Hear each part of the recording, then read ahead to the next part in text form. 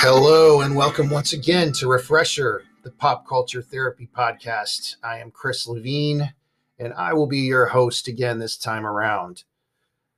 I am going to level with you. Commercials with animals showing their loyalty, or commercials involving displays of sentimental love, especially like in an airport or in some other overly dramatized way, I'm going to lose it. Can't control it. The tears start. I can't help it. A great song, a well-done movie, a television show that aims for and directly hits the heart, I'm done for. Are you the same way? You might not be. It seems that there's always someone there that looks at you like you're crazy because it doesn't affect them the same way that it affects you. And maybe you're that person and that's okay. Or maybe you're like an angry crier. That's possible. Or how about this? Maybe you normally are pretty even keeled, but you become slowly like a Coke can being shaken and shaken and shaken up until sometimes you just emotionally explode. And it's rare. Crying can mean a single tear. Crying inside is a real thing. Then there's a good hard cry where the world feels like it's escaping your body through your eyes. Hollywood is huge on presenting entertainment that is geared toward making us emotional sometimes. It's always been there, either through story, performance, or both. Even kids' movies do this. Love stories do this. It's everywhere, from the child movie The Fox and the Hound to something like Life is Beautiful. Movies really can be touching. They can be moving. I remember one occasion that I note as a personal example of this. Maybe this didn't affect you the way that it affected me, but in 1982, I was 10 years old, and I went to go see E.T., the Extraterrestrial. I don't know exactly what it was. It could have been relating to the kid that looked like he was around my age. It could have been compassion for the creature that wanted to go home. It could have been the musical score.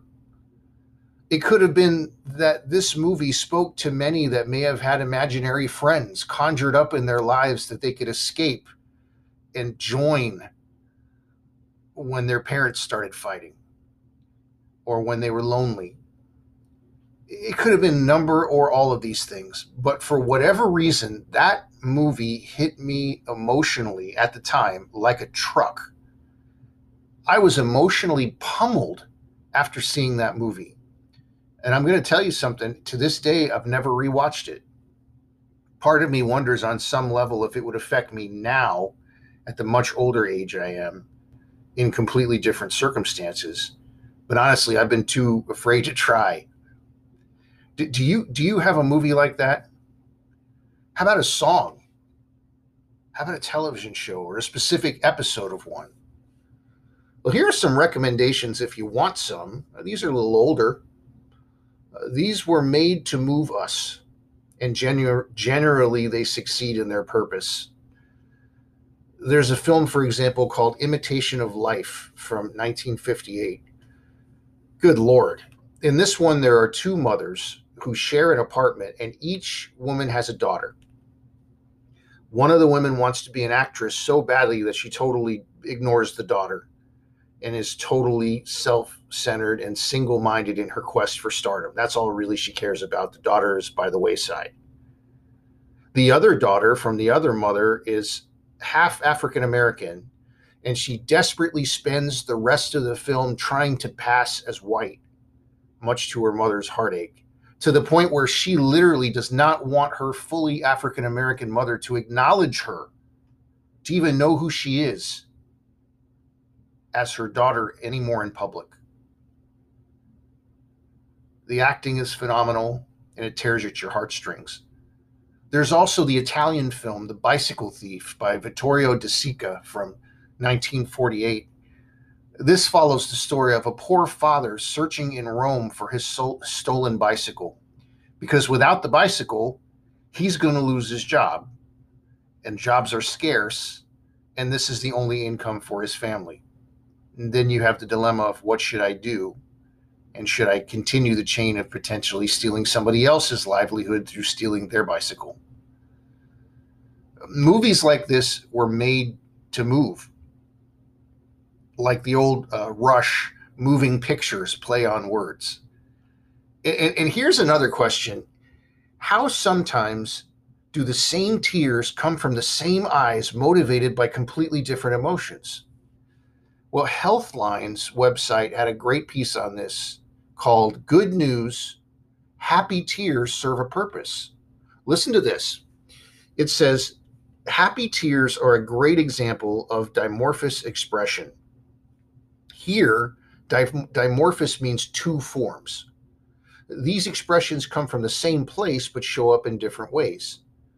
You see, when you cry for any reason, you send a message to anyone who can see you, whether you want to or not.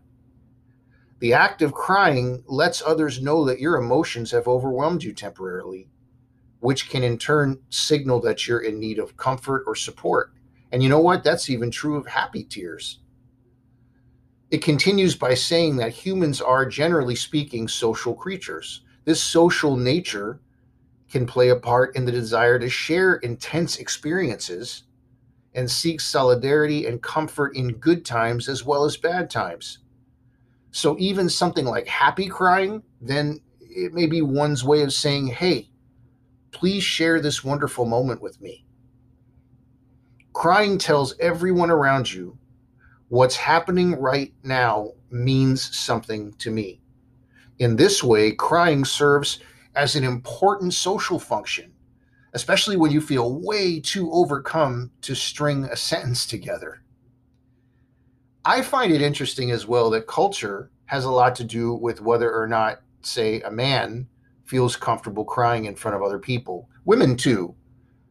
They already battle often not being taken seriously by some males. Some may repress tears to not conform to these males, viewing them as being weak, which is sad.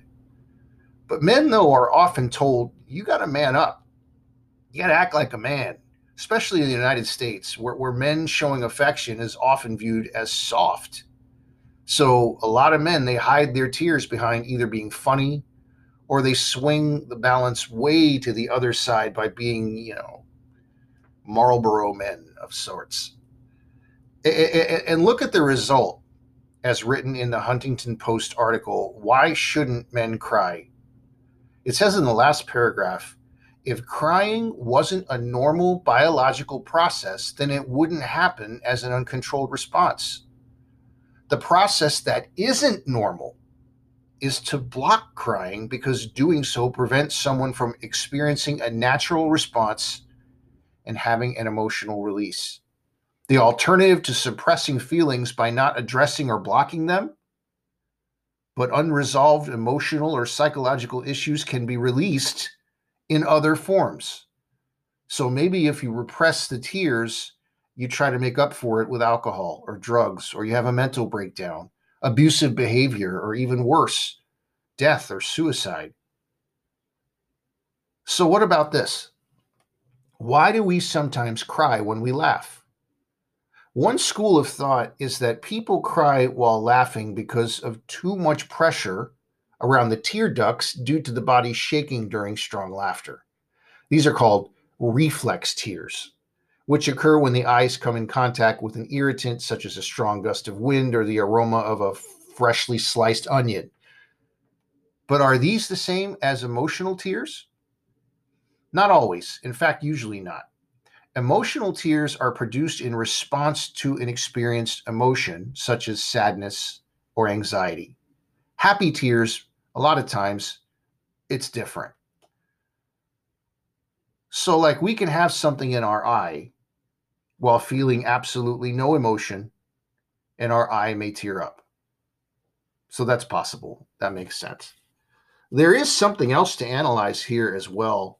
In closing, when it comes to the repression of tears, or especially covering over them with humor, especially self-effacing humor, that becomes dangerous territory. I'm going to prove it to you.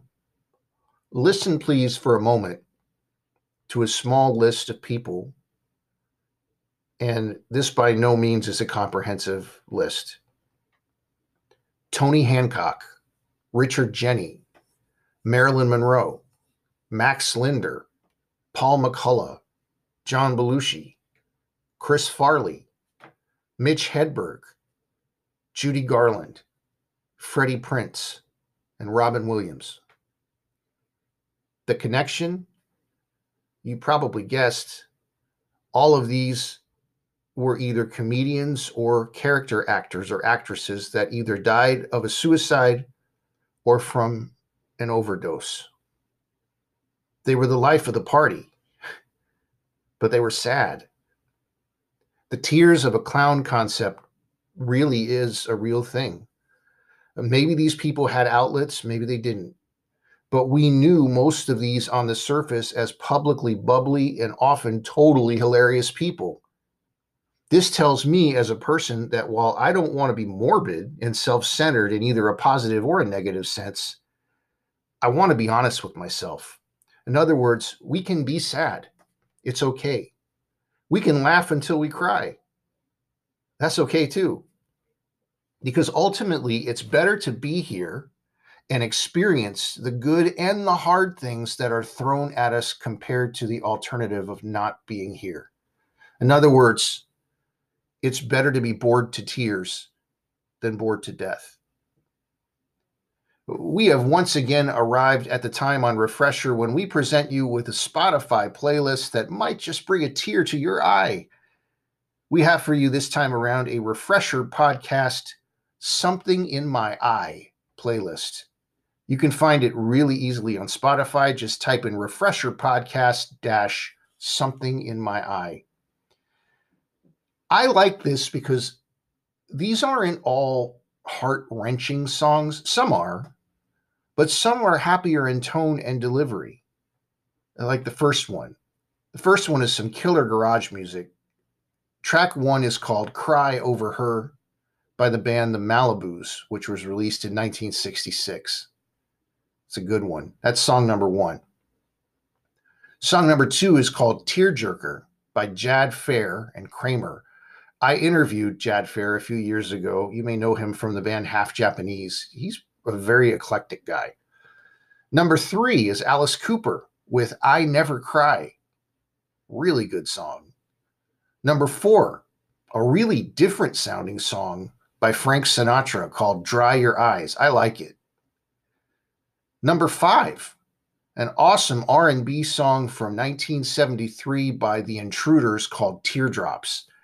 I love that perfectly recorded pop of the snare drum on this one, especially the first time you hear it. Number 6, The Pretenders with their version of the Kinks song, Stop Your Sobbing. Number 7, the melodramatic track, Crying by Roy Orbison. You know, anytime I mention him, I'm obligated to both myself and to you to mention that I used to know a woman named Becky who looked exactly like Roy Orbison. I couldn't live with myself if I didn't mention that whenever any talk of Roy Orbison lands on the table. Number 8, kind of a lost in the shuffle track. It's from 2112 by Rush. The song is called Tears. Now, why this wasn't a rock staple or a soft rock staple, I don't know, but I'm kind of glad because that way it wasn't overplayed and it's still really nice to hear. Number 9. Number 9 is a band that is often pigeonholed into their area of popularity. I hate when that happens. But for my money, this song is timeless. The song is called When the Children Cry, and the band is White Lion. Their guitarist, Vito Bratta, was simply wonderful. Even on their MTV-fueled hit song, Wait, which is super poppy, take the time to listen to the guitar solo in that song. It is one of the most technically efficient and melodically charged solos ever done, in my opinion. It was like a song within a song. It's just perfect. I'm not scared to like bands because the look that they had at the time is no longer popular. And this is an example of that. When the Children Cry, excellent song. Number 10 is the song Violet by Seal. When this came out, I was a young guy and I was just obsessed with what was happening sonically and vocally on this particular song. This guy obviously went to Stevie Wonder's 1970s School for Atmosphere and graduated with honors. It's so good. And I chose it specifically for this lyric, which is a perfect marriage with the music. He sings, "And if I told you then that I could cry, would you take my tears and watch the sunrise? A man afraid has no shame. So when you take those tears, don't look to see. I'm all right." Good stuff. There's film samples going on amongst the deep atmosphere, including dialogue from The Sicilian, the movie based on the Mario Puzo novel. This is a headphone track for sure. Enjoy.